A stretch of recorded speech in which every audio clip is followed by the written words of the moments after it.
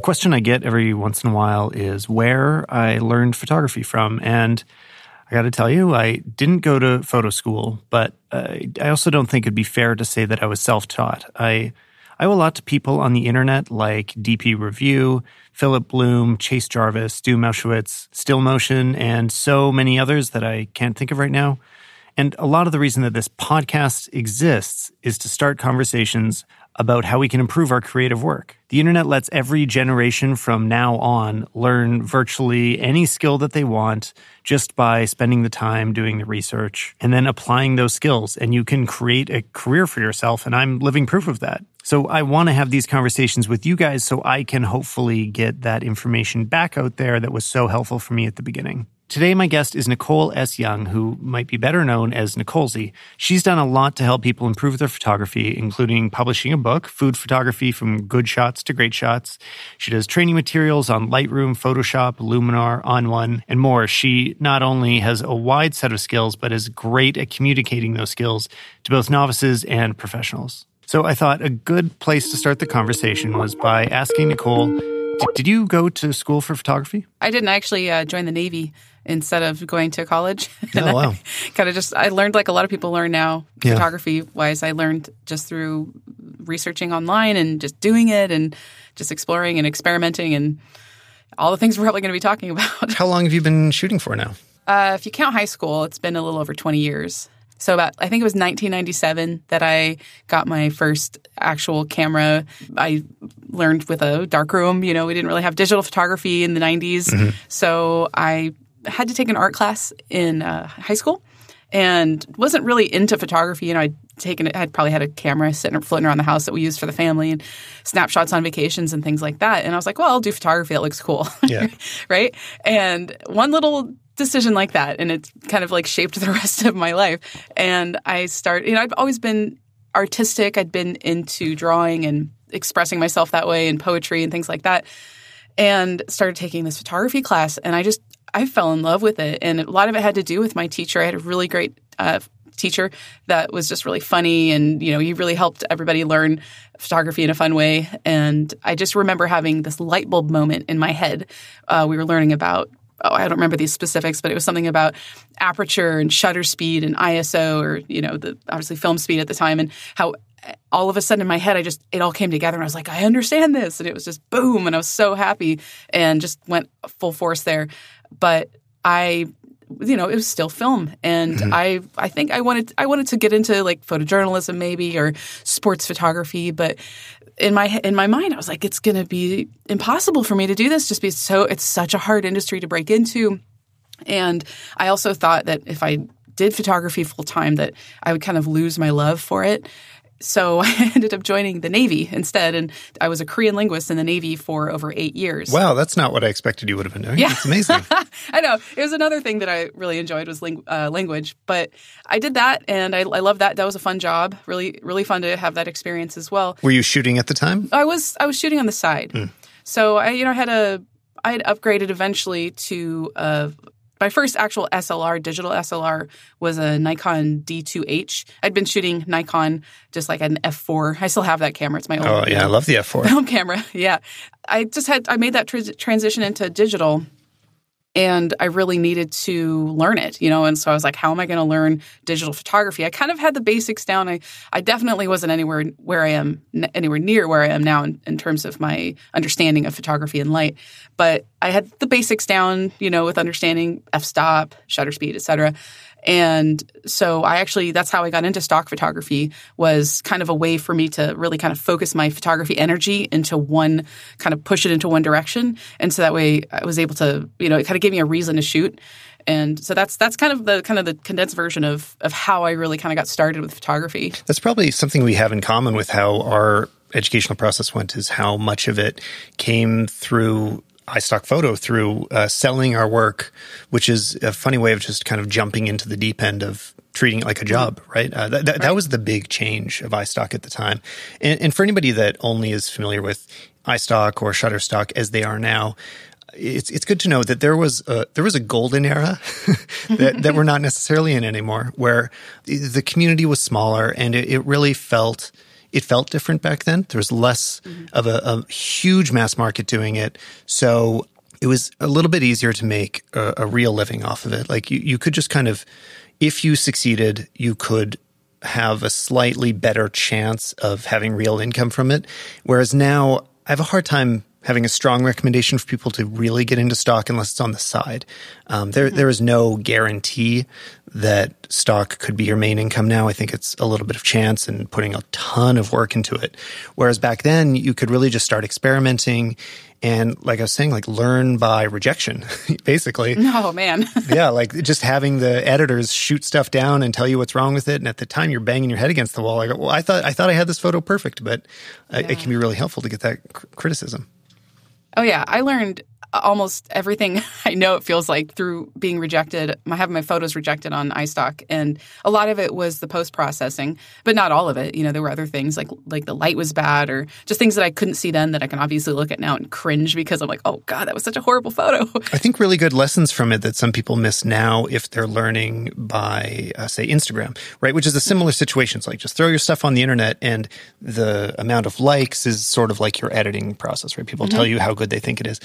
What we had that you would be missing now is the idea of editing everything for a client and having things prepared for 100% zoom in preview. And I remember I was actually talking to Brianna about this recently, who now she's the CEO at Stocksy. She was one of the lead editors at the early stages of iStock Photo. She was kind of organizing the editor team.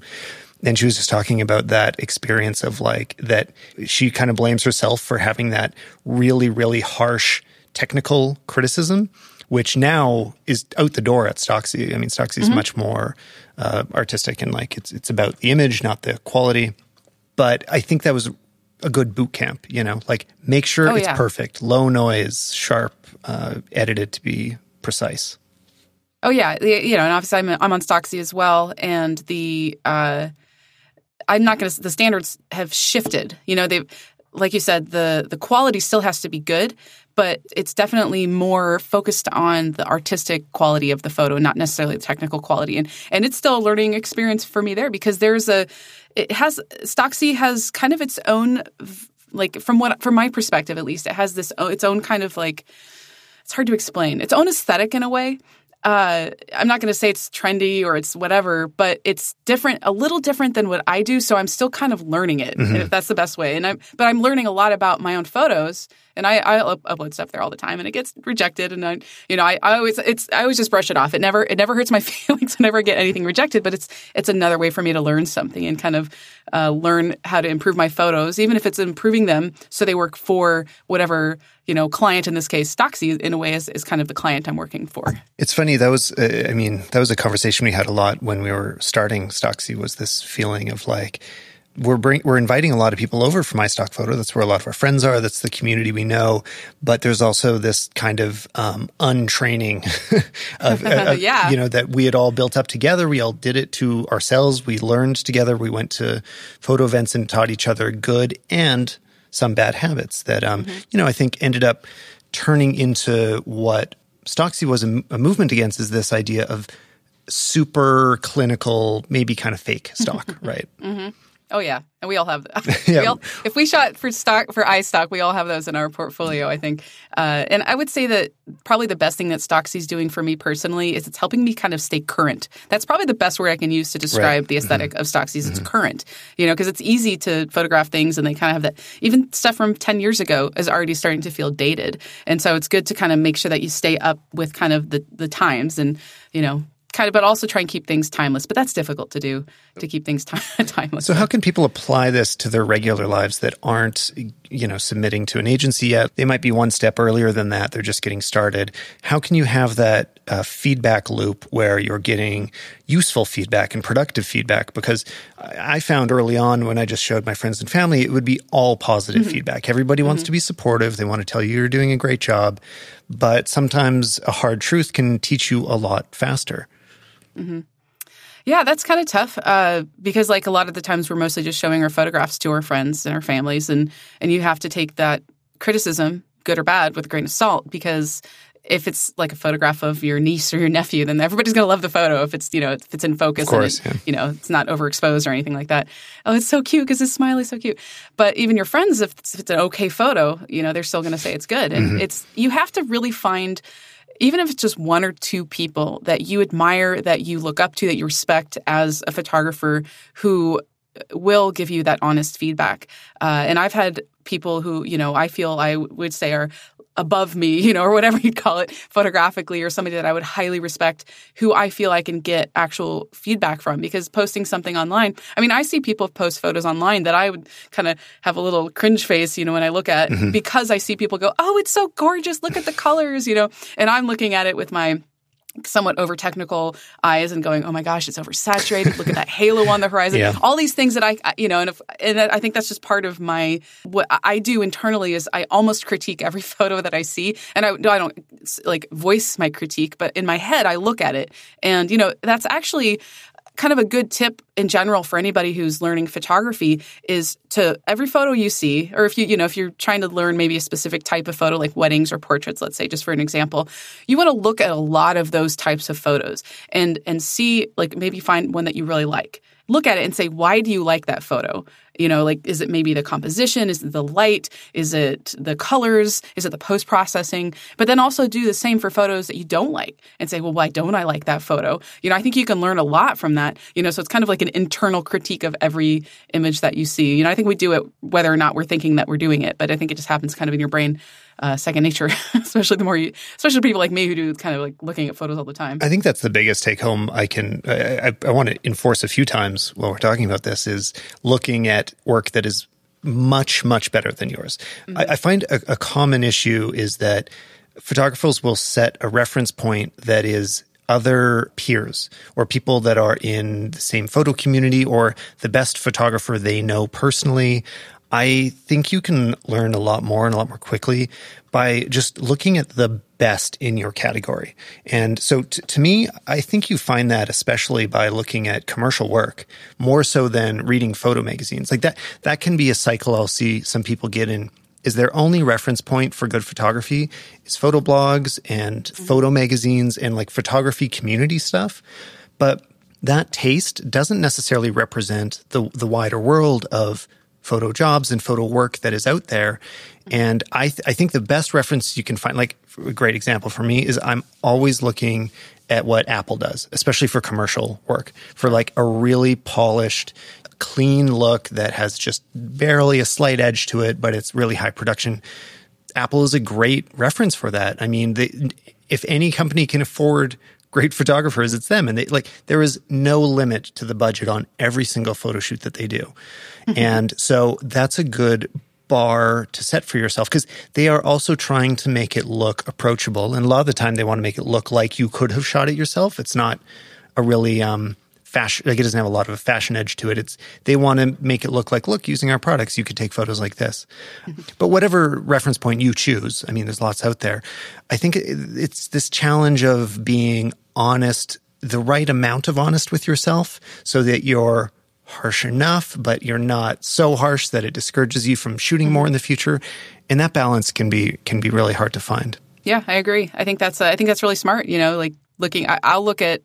You made me start to think, well, what do I look at when I'm looking for photos, that inspire me? And sometimes it just comes from Instagram, the people you follow on Instagram. But then again, that can kind of if you limit that too much, you need to branch out and see other things, because Instagram is great. And I love Instagram and I use Instagram, but it also kind of has that, finger quote, like Instagrammable. Instagram look, yeah. Yeah, exactly. And every time I see a photo with a person wearing a flowy dress in a place you'd never wear a flowy dress, like staring up into the sky or something, it's like, oh, it's probably a great photo, but it's an Instagram photo. So. Sure, and I find myself attracted to the Instagram format with things that I post there or shoot there, where simple things like things that lend themselves well to a square or vertical orientation, usually with a distinct subject in the center. That is what gets the most attention forever on Instagram. Take a landscape photo and somebody's wearing a brightly colored jacket and they're small in it. You will always get likes on that. Oh, it's so funny to compare. Just real quickly, I have a photo that it's like a lavender field, and I just shared. It's an old photo from probably 8 years ago. But I was like, oh, I haven't shared this in a long time. I'm going to share this on Instagram. And then I a few days later shared a photo of, and it was just like a simple landscape, right? But lavender was really pretty, very symmetrical. And then I shared a photo. I've done some underwater work where I went underwater, in a cage with great white sharks. Mm-hmm. Crazy great white shark coming at the camera. And that gets not even close to as many likes as this simple landscape. So it's funny. It's a very strange environment. And I don't mean that as some harsh critique of what works on Instagram. I mean, I think it works because it works. It doesn't make it bad. It's what I find myself attracted to as well. Like it's okay to kind of customize things for different formats, but it's important not to get stuck in that and only know how to shoot in that one way. Yeah, agreed. Yeah, looking at magazines, looking at online marketing materials, looking at movies. I mean, huge place for inspiration for me is cinema. Mm-hmm. I find that a lot of photographers, even professional photographers, have a slightly lower standard than most movies, because in a movie, so much is on the line at every moment, and you had 50 to 100 people working on every single shot. Mm-hmm. And it was very tightly controlled. There's a lot of money riding on this shot looking beautiful, whereas most photography is done maybe by one person using the lights they have available to them. I think there's more sort of consistency in the quality control of visuals in film. So it's not to say that film is better, but it's a good reference point because you can always be guaranteed that somebody put a lot of thought into every moment that you're seeing on screen. Mm-hmm. So I just find that a great reference point and a constant source of personal inspiration. Yeah. I do that sometimes. I've actually screenshot or taken photos of scenes in TV shows or movies because I was like, oh my gosh, I love that. I love what they did there. Gregory Crutzen, actually, if you're familiar with his work, he actually he's a fantastic photographer and he does cinematic type setups. If you've ever seen any of his behind the scenes stuff, so he's actually really kind of a cool, just along those lines. That's another place that I love to look is just at behind the scenes stuff. Like, there's one or two Instagram accounts I follow that are just sort of setups, and the photo isn't amazing. You just pull back a few steps from how the photo was being taken and see where the lights are placed, and that can be incredibly helpful for me looking at Annie Leibovitz setups. Like, just Google Annie Leibovitz lighting behind the scenes. And you'll always see there's like 4 or 5 people standing around holding softboxes on boom arms.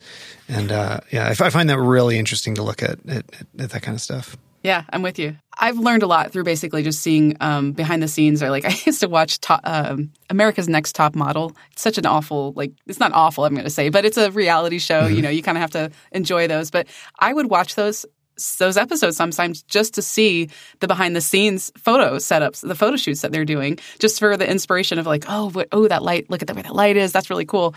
And I can actually recall just from a post-processing standpoint, years ago, I did a couple of community college classes on Photoshop. And this is one of my very early kind of before I knew how to mask and do layers, before I really knew Photoshop, basically.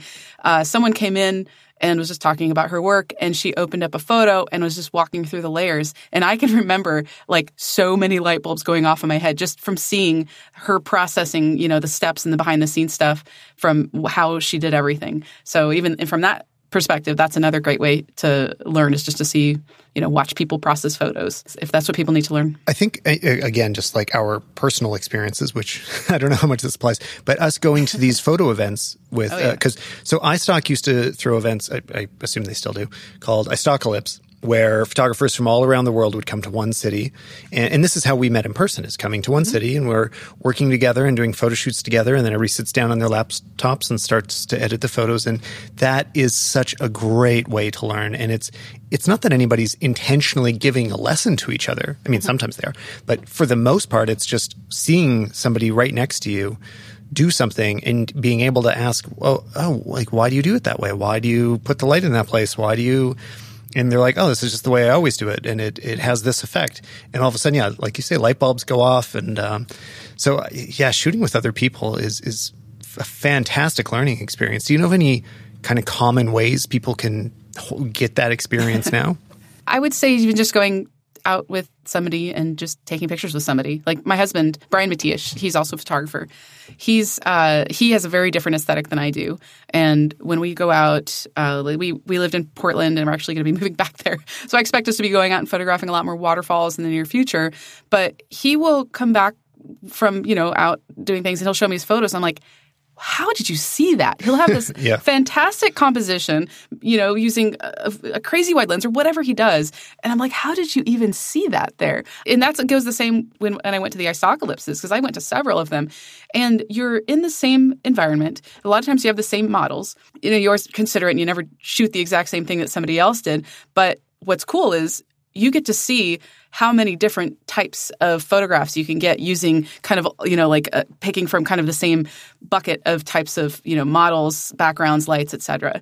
And it's really cool to see the diverse photos that you get from, just the different kind of ways that people think and the creativity. And that's one of my favorite things about shooting with other people is just seeing what they end up with at the end. And it's funny because sometimes Brian and I will I'll intentionally not show him the photos that I'm getting because I don't want him to take my ideas. Mm-hmm. But I'm like, no, this is my special photo. Well, yeah, that was the one downside with doing things in those groups is that feeling of everybody competing for the same image. Yeah. So I don't know if that's the ideal situation, but it can help. Keeps you on your toes. Totally. There's things now as well. Like I've noticed Apple has been pushing their photo walks a bit more. I mean, everybody does photo walks. It's just interesting that Apple does it because they are in so many cities and it can kind of be an organized way to bring groups of people together. But wherever you are, it would be good to just do a Google search for photo walks. And that's a quick way to bring together quick communities or meet new people in your area that are into photography as well. And you can all go out and explore and teach each other some lessons. Yeah, it's a great way to meet local photographers. But the other side of this, the other side of learning in general, is there's also the ability to pick up bad habits too. I know I've talked to some people that had what seemed like great advice for me at the time. And it takes me a year or two before I realize, wow, maybe I didn't need to be thinking about it that way. It's kind of good to keep a diverse set of teachers out there. Absolutely. Do you have any recommendations for online resources? Do you have places you go to every time you're looking for inspiration or a tutorial? Well, let's see. When I started, I'll just talk about when I started because that's the most clear in my head of what I actually go to. I remember using David Hobby's Strobist website. I think it's strobist.blogspot.com. I'm not sure if he's updated that or if he still uses that URL. Google Strobist and you'll find it if you're not already familiar with him. But he has some, I remember learning just basic lighting things and creating my own little light box and doing all these fun little things from his site. Google is your friend, to be honest. There aren't a lot of specific places that I go. I mostly, if I want to learn, if I'm like, oh crap, I can't remember how to do this thing in Photoshop, I go to YouTube and I Google it and I always find it. It's so easy now to find. You're not always, it's iffy whether you get a good tutorial or a bad, or this person doesn't really know what they're doing. But I think that Google is really your friend. His photo books are still a thing. People, how-to photography books. I do a lot of that. I create a lot of how-to, mostly with software. A lot of people like actually having a book that kind of has everything grouped together to kind of walk them through like a step-by-step kind of thing. I don't know. Do you have places that you go to find stuff? Yeah, not really specific anymore. The landscape has changed since I was doing most of my learning, like I say. But there are some places I can certainly recommend now. One thing, what you're saying just reminded me of, though, is that if you are looking for really specific tutorials about software, that the way bad habits can develop is if you get kind of a trick or a hack way to do something that skips past important best practices that you may not realize you don't know yet. So, for example, you could look at a cloning tutorial in Photoshop that doesn't say anything about cloning on a new layer. Mm-hmm. And if you don't understand what layers are, then you're kind of handicapped, right? Like you don't realize what you're missing out on, and you could spend a year getting that wrong. So if you're learning a new piece of software, I do think it's worth watching some basic tutorials first before skipping ahead to how to do really specific things, because that's how you can end up in the bad habits that you don't realize are there. So, good places for that is like Lynda, I've often just kind of created a Lynda account for, like, I kind of keep turning mine on and off. Turn on for like 2 months. When I want to learn some new software, I'll watch all the tutorials about it, and then I'll turn it back off because I'm not using it that often. I'm not going to use it all year long. Also, Creative Live, which I actually haven't gone there in a while. What are they up to lately? I don't know. I haven't either, but I know that they really have expanded beyond photography, which is actually kind of cool. I should maybe refollow them on Twitter. That's when I was following them and I stopped. I'm gonna follow them again because what they'll do is notify you every time that a live class is on, and the live classes are free to watch. So to buy a course is something like $100 to $200. Not cheap. Like it's an investment and often worth it. But if you can catch it live, then it's free, and you can often join the chat and kind of be a part of it. So it's really worthwhile to kind of just keep an eye on what they're doing and be able to see things that you may not have otherwise. And one thing I love about their format is that they are bringing in outside instructors. So sometimes if you're following just one person for all of your training resources, you pick up, like I said, you pick up their habits, which I have terrible habits too, so don't listen to anything I have to say. But by seeing a diversity of people that have totally different jobs and don't even work together, they all have different good and bad habits, and you can really, I think, learn different approaches to solving the same problem. You can realize why you might do something in one context and not another. So I do find Creative Live to be one of the better resources. I think they do a great job. Yeah, just to kind of add to what you said about not creating bad habits and, just kind of you're specifically talking about software and post-processing is now that digital photography is so easy to just jump into. You can get a camera and you can start creating photos. A lot of what I see is questions that people want to do something to a photo that could have been prevented if they had photographed it properly. Right. Like blurring the background or and getting something in focus, or maybe they want to replace the background or replace a sky, but it's not really the best. It's just not photographed the best way, and there are so many different examples. But getting obviously the foundation of your photography at the before you actually try and fix everything in post is probably, I would say, the best thing you can do. I have photos that I look at, and I'd say, oh, I would never even try to edit that or fix that. So I just scrap it. I'm like, it's not even going to happen. I'm either going to reshoot it or I'm just going to forget that it even was there. So that's, getting the basics down and just making sure you're kind of creating a kind of a clean foundation photograph before you actually push it into anything afterwards to try and fix it is, I think, one of the better things that you can do for yourself. I think that might be an advantage we actually had learning on film first. Because, I think you and I were both learning around the same time, which was just before the transition or just as the digital revolution swept in. But by learning on film, your expectations are shifted. You don't plan to completely recompose the shot later and add in a fake background and all this. You're just what you shoot is what you get. And the filter is the film stock that you chose. And I think that's a really effective way of getting started. And that might be a specific, I haven't thought this through. It's just occurring to me now. So maybe it'll be bad advice later. But I think that is the right way to learn even now. Learn as if you are only going to change the colors of the film. Like all you're going to do is take the photo, fix white balance and a little bit of exposure, and then apply like a film stock. Yeah. If you assume that's all you're ever going to do, you're going to be taking better photos than if you are planning for I know that I can put in a fake sky or I can add a lens blur afterwards or I can do assume you can't do any of that stuff. Don't watch those tutorials first. I honestly think that'd be a waste of time. If you are looking up how to replace skies before you're looking up how to measure lighting outdoors or how to shoot with natural light, you've got things backwards, and you're going to be handicapping yourself.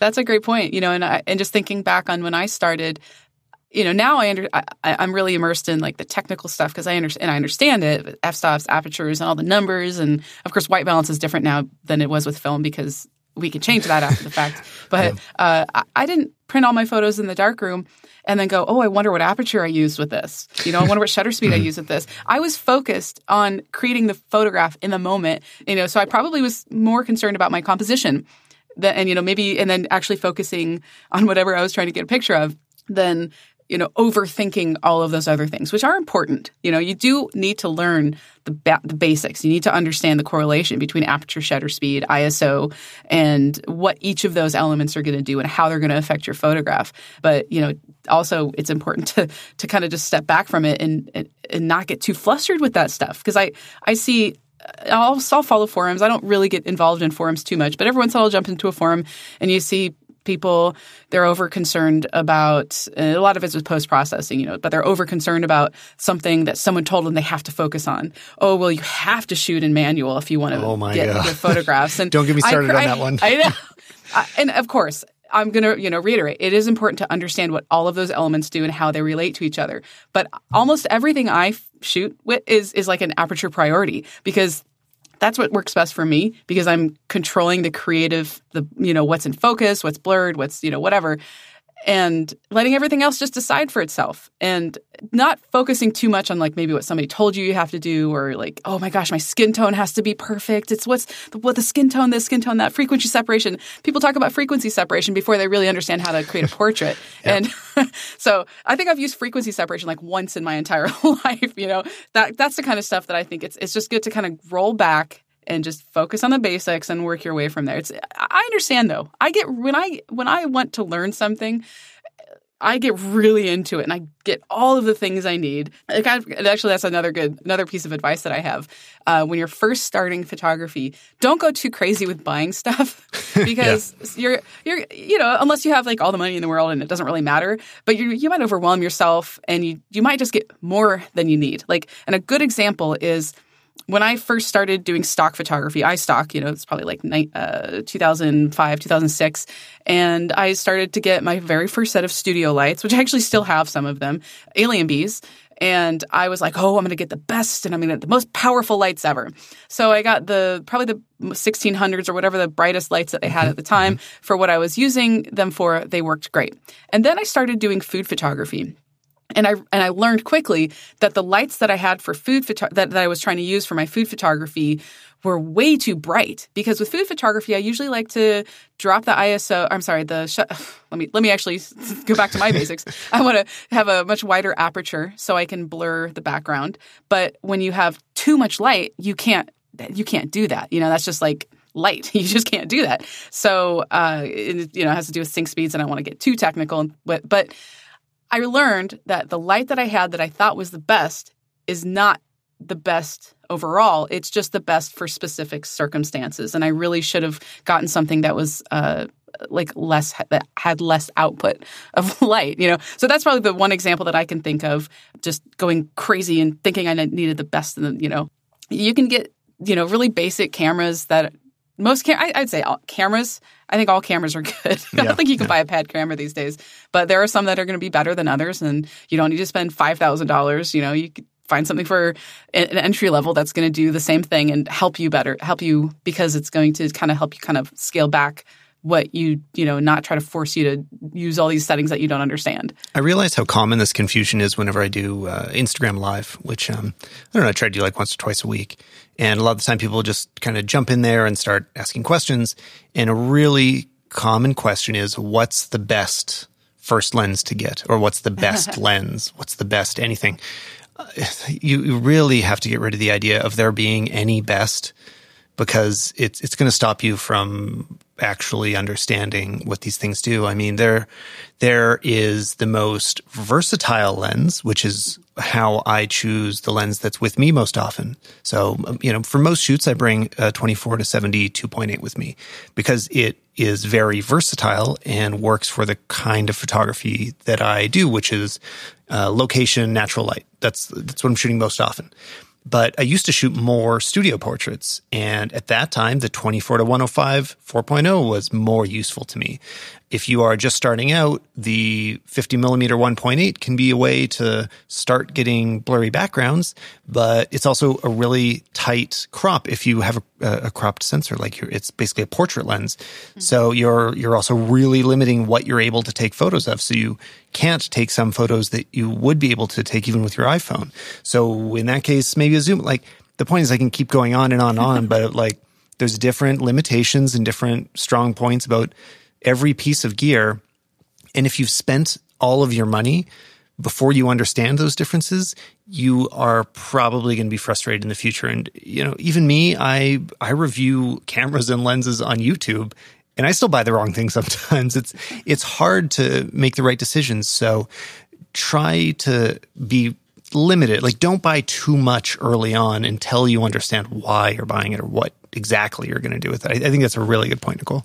Yeah, it is so much easier said than done. If you were to look at, of course, I've been doing this for a while, but if you were to look at my lens collection, it's pretty crazy. I have a lot of lenses, and some of them I don't really use that much. And you kind of learn that. You find something you like and you buy it.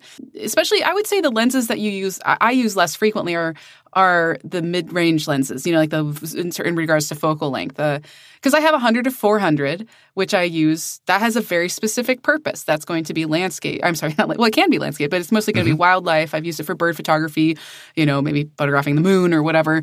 But macro lens, that has a specific purpose, so I know exactly what I'm going to use it for. But then the ones in the middle is where there's like a big gray area. It's like, I'm going to go on a trip.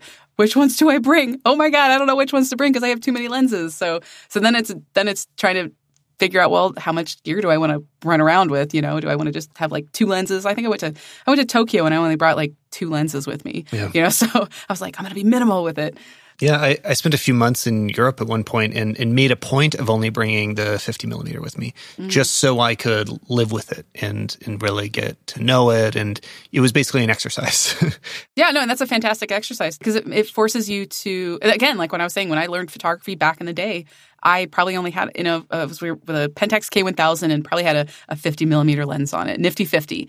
And I didn't, I was still early on and not really in my understanding of photography. I probably didn't even consider that there were even other lens options out there. That's what I had, and so that's what I shot with, and so that's how I learned photography. But starting with one lens is a great way to do it. But like I said, it's tough to tell people that because they're gonna say, well, how do I blur my background? And you go, well, if you have this lens, you might not be able to, so you're gonna want to get a different one. Well, which lens will do it? Well, this one will. Well, what are you gonna shoot? I'm gonna shoot this. Well, then you might want this lens. Then it just. Man, we can have a whole conversation on this. I think it's good to plan to start out with 2 lenses, though. I know if you are budget constrained, that can be frustrating to hear. But if you only have a wide lens or you only have a telephoto lens, you're going to be frustrated, and you won't start to learn the differences between them. You won't. You'll be missing out on some important lessons, basically. So, I would say it's worth having kind of a normal lens, which is somewhere around 50 or 35, and a zoom lens that allows you to get wide. But if you only learn with a zoom lens, the big issue there is that you never start to really understand. I think you don't even fully understand what a focal length is. You just stand in the same spot and create your composition by zooming in and out.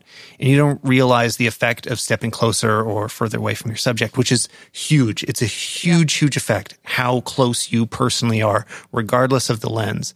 And you can not start to absorb that information. I think you don't learn that until you have a fixed lens. So it's really helpful to have, I think, both a zoom lens and a fixed lens when you're starting out, just to force your brain to start working in some of those ways. Yeah, and a lot of this stuff it does take a lot of time. Even, we started when there wasn't really a lot of information. The internet was like very basic, it was like AOL and dial-up. And now you can find everything online. But I could probably look back and go, I can remember that year is when I learned that I understood light, for example. Because I remember I'd been shooting stock for probably a couple of years before I really understood light and I could really see light. And it's like one of the things that I really try to express to people when they're first learning photography is, so it's like looking at your shadow on the street. When you're standing and the sun is shining behind you and you can see your shadow, well, the sun is hitting your back, so where those shadows are going. You have to understand things like that and actually not just see something that's illuminated, but actually see the light, view the light as its own life force that's draping over things and creating shadows, and it has different intensities and has different colors and has all these different things.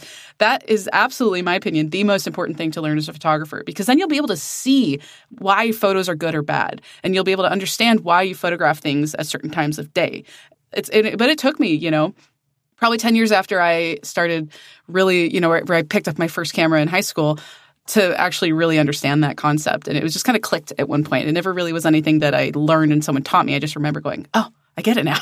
A learning exercise you can do anywhere you are. You can do it right now or wherever you happen to be, is to just put your hand up in front of yourself and just look at how the light's falling on it. I have hundreds of photos of my hand just as references. Like almost every shoot I do, there's at least 1 or 2 photos where I just stuck my hand in front of the camera so I could just see like, okay, which directions are is the shadow falling? What is reflecting right now? So a good example is if a wall is a strong color, it'll reflect that color back into your subject, right? If light is hitting the wall. And conversely, if there's a white wall, it can create a really beautiful light. So if you're just looking around, you may not notice it without having a subject in front of you. So your hand becomes the subject. You pretend it's, the face of whoever you're about to shoot a portrait of, and you just kind of move it left and right, turn it around, see how things are falling on it. And I find that really useful because you're not worrying about exposure in that moment. You're not worrying about composition. You're just looking at the light. And sometimes you just need to break apart those different elements of photography to let them really sink in. Like, just think about light for the next 5 minutes. Just think about exposure for the next 5 minutes. Let them be separate lessons because they're not all the same thing. A photo has different technical elements and different creative elements to it, and it can be hard to absorb all of them at once. Yeah, and then we have so much instant feedback now, whether you're using a DSLR or, I use a mirrorless. I use Fujifilm cameras, and I actually encourage new photographers to look into I like Fujifilm, but I encourage them to look into mirrorless cameras because you do get that instant feedback. So you are seeing everything through the lens, through the camera as it's going to basically photograph. So that could be good. That could be bad though too, I guess. But it's different than when you have a DSLR and you look through that viewfinder, you see something and you're maybe doing a portrait. The background looks blurry because that's just the lens has to open wide up just for you to see through it. But when you actually create the photo, it stops it down and it might not have that blurry background. So you go, well, why doesn't it look the same when you have a mirrorless camera? Same thing like looking through your a smartphone, like an iPhone. You're going to see that instant feedback of what the photo is going to look like as soon as you press the shutter. But yeah, there's this. It's kind of information overload too. Because of that, you can't really slow down as much. You're just like, oh well, I did this wrong. Let me fix it. It's good, but then it's also it's tough. Depending on the personality and the person learning, maybe it could be too much information at once. Yeah, it's amazing how that feedback loop has just sped up over time. Where now you just look at the photo and you see what it's going to be. Last generation, it was impressive that you could take a digital photo and see it what seemed like instantly, although, it's not even as instant as a mirrorless. And then when I was learning, even before iStock, the step before that is that I got a job at a photo lab just so I could develop my own film, which was a way to learn faster so that I worked at a photo lab too. Oh yeah, no. I had the same experience. It's a fantastic learning experience that is hard to recommend now because there's not so many photo labs around, but it teaches you about color. If you're operating the machines, you're adjusting the color of everything coming through and you learn, CMYK and RGB and light density is. And that was my way at the time of speeding up the feedback process where if I shot a roll of film last night and tomorrow I can bring it in and immediately develop it and edit it myself and see how it's going. And that felt amazing at the time. I felt like I had this big shortcut that most photographers were missing out on. But now everybody has access to things that are a lot quicker to learn on. So that's so funny that you had the same experience because I always look back on that and go, wow, I learned a lot about color. It really sped up my learning of digital editing because, like you said, when you're running those film strips, the little film strips through the little thing and you push a button and you get the photos you need to fix and you get the photo and you go, well, this is too green. Let me add some magenta and this is too cyan. Let me add some red. So that was a really great experience. And it's really kind of unfortunate that we can't, that there's really not a way to kind of mimic that experience anymore. Yeah, no, there's an exercise that I was put through when I was, because at one point I was promoted to lab manager. So I was running the lab. And the thing that I was told to do by the previous lab manager is that I took one photo and I would print out a version of it with a color adjustment in every direction. So I would say add 1 yellow, then add 2 yellow, and add 3 yellow. Then I would subtract 1 yellow, subtract 2, and the same with, and I'd go through all the colors like that, print all of them off. So I had a stack of, say, 50 cards, photos, and I'd shuffle them up and then lay them down on the ground and try to resort them into order, so that try to find the neutral photo and put it in the center. And then all around it, breaking out the different adjustments that you've made and try to be able to recognize, what does magenta look like? What does cyan look like? That was so useful for me at an early stage. And I think it's something that people now, even late into their photos careers, can be working and still have a very loose understanding of, say, white balance. And, you cannot understand a lot of technical things. Like, you don't really need to learn a lot about Lightroom or Photoshop and still be a working photographer. But I feel like you really have to learn that basic thing about color is white balance. You need to understand tint. You need to understand exposure. Those, you have to figure those out at some point. The rest, honestly, can wait, or you can outsource it if you want. You can just buy a preset pack. Like, there are ways to take care of all the other things, but if you don't understand when your white balance is too blue or too yellow, or too green or too magenta, you're really going to have problems in the long run. I'll also see people, sometimes I'll get the question, because I make presets and I have some presets on my store that I sell, and sometimes people will be like, well, how do I get this look? Or maybe they're just in a general sharing on Facebook. They're like, how do I create this look?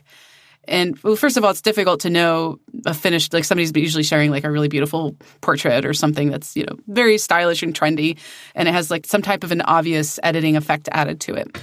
But the problem is, a lot of the editing effect for that photo is because of the way the image was photographed, whether it was the light or the color of the clothes that the people were wearing or the time of day or whatever. So it's, you can take a preset for one thing and add it to a photo and have it look great. Put that same preset on another photo and it's not going to look the same. So it's that's another understanding of how to work with color, is just actually setting up your shot to begin with so that it works well.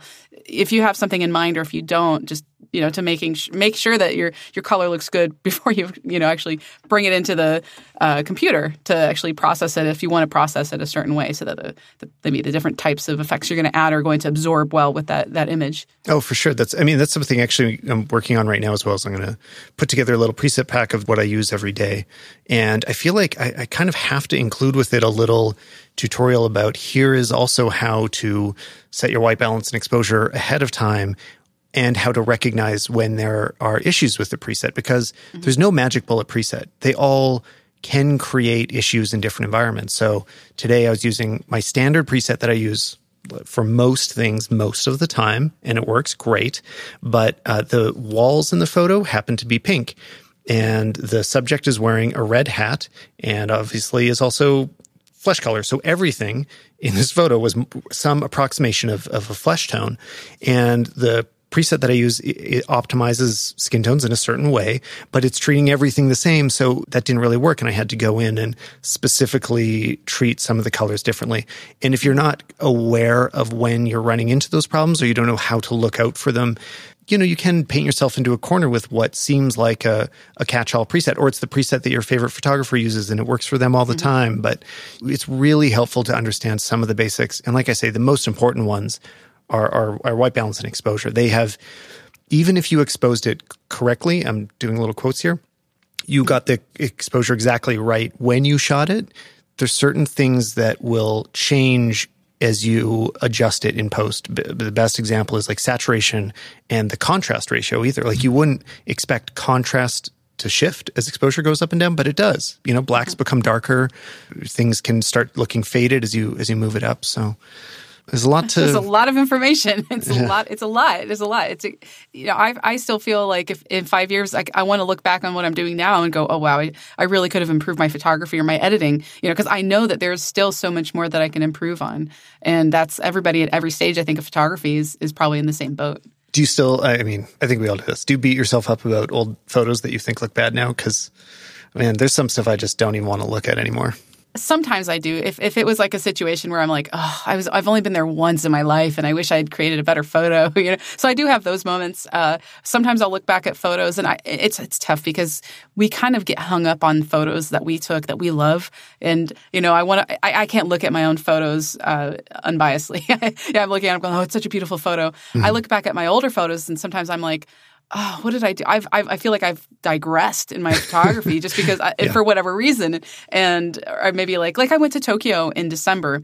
I really didn't feel like I got anything good. It's a challenging environment for me. I'm not really like a street photographer in a modern city environment. I prefer going to the more gritty places, Southeast Asia, Morocco. Those are the kind of environments that I really feel like I shine. So I came back from Tokyo and somebody made a comment like, oh, yeah, you could share some of your beautiful photos from Tokyo. And I was like, I didn't get any beautiful photos from Tokyo. Yeah. So I have those moments still. But yeah, I don't know. I don't really beat myself up too much. It's more, I do kind of cringe when I look at some of my old stock photos. Well, and what I would say is that I think some of the biggest regrets I have more than my photography is I regret different processing techniques. Oh, yeah. Over filtering, making things look too HDR, too saturated. Like, this is a lesson everybody can take home right now. Just less is more, especially when you aren't sure what you're doing. And when you learn a new skill or you learn a new technique, try not to go overboard with it and crank it up to 11. Just use it subtly, gradually turn it up, and try not to kill your photo, to strangle it with Lightroom or whatever you're filtering it with, Yeah, Brian, my husband, he has it's funny you brought that up because he's actually kind of created a series of video training called Photo Redux, where he goes back and takes some of his maybe really awful HDR photos. Mm-hmm. The photos aren't bad, but the way he processed them, he looks back at them and goes, wow, I really need to redo this. So he'll take that and he'll do a different, he'll show the original and then he'll edit it, the exact same photo again and show the before and after of like what he had done like 5 or 10 years ago versus what he does now. And it's a really cool series. It really shows kind of our maturity in how we grow with our post-processing or just change or adapt to the current styles and trends of whatever's going on now. But yeah, I have some photos that I have some photos in some of my books that I've published where I'm like, oh God. I might have to do that myself too and go back and retreat some old ones. Yeah, a favorite one, like I shot a portrait of David Cross once, who is a comedian that I've always looked up to, and I was really excited to have that opportunity. And I did not filter that photo as well as I could have. So I'd love to go back and kind of create a more definitive version of that image. Like, that's a specific one I regret. I should do that. I should crack open some old hard drives and make things look better than they did at the time. Yeah. So what are you working on next? Where can I tell people to go check out what you've been doing? Right now, I have a couple books that I'm working on. They are self-published, and I do a lot of ebooks. I have a bunch of print-published books that I've done with Peach Pit in the past, and I've transitioned into doing my own books and video training. Right now, I'm working on a book on Luminar, which is a Skylum software. So I'm almost finished with it. I'm kind of waiting on an update from the software before I really kind of finalize it. That's the struggle with doing software books. Since I've never used Luminar, can you tell me what you like about it? Like, what attracts you to it? So I use it all the time. I've used both On1 and Luminar. I kind of use them both about the same amount. Luminar is it's like really kind of straightforward. You don't have a ton of things going on. You open a photo and you add filters, and you can do presets. It works with raw photos. Because every software kind of they have their own filters, they have their own way of doing things. I just think that Luminar is really user friendly, mm-hmm. and I don't know.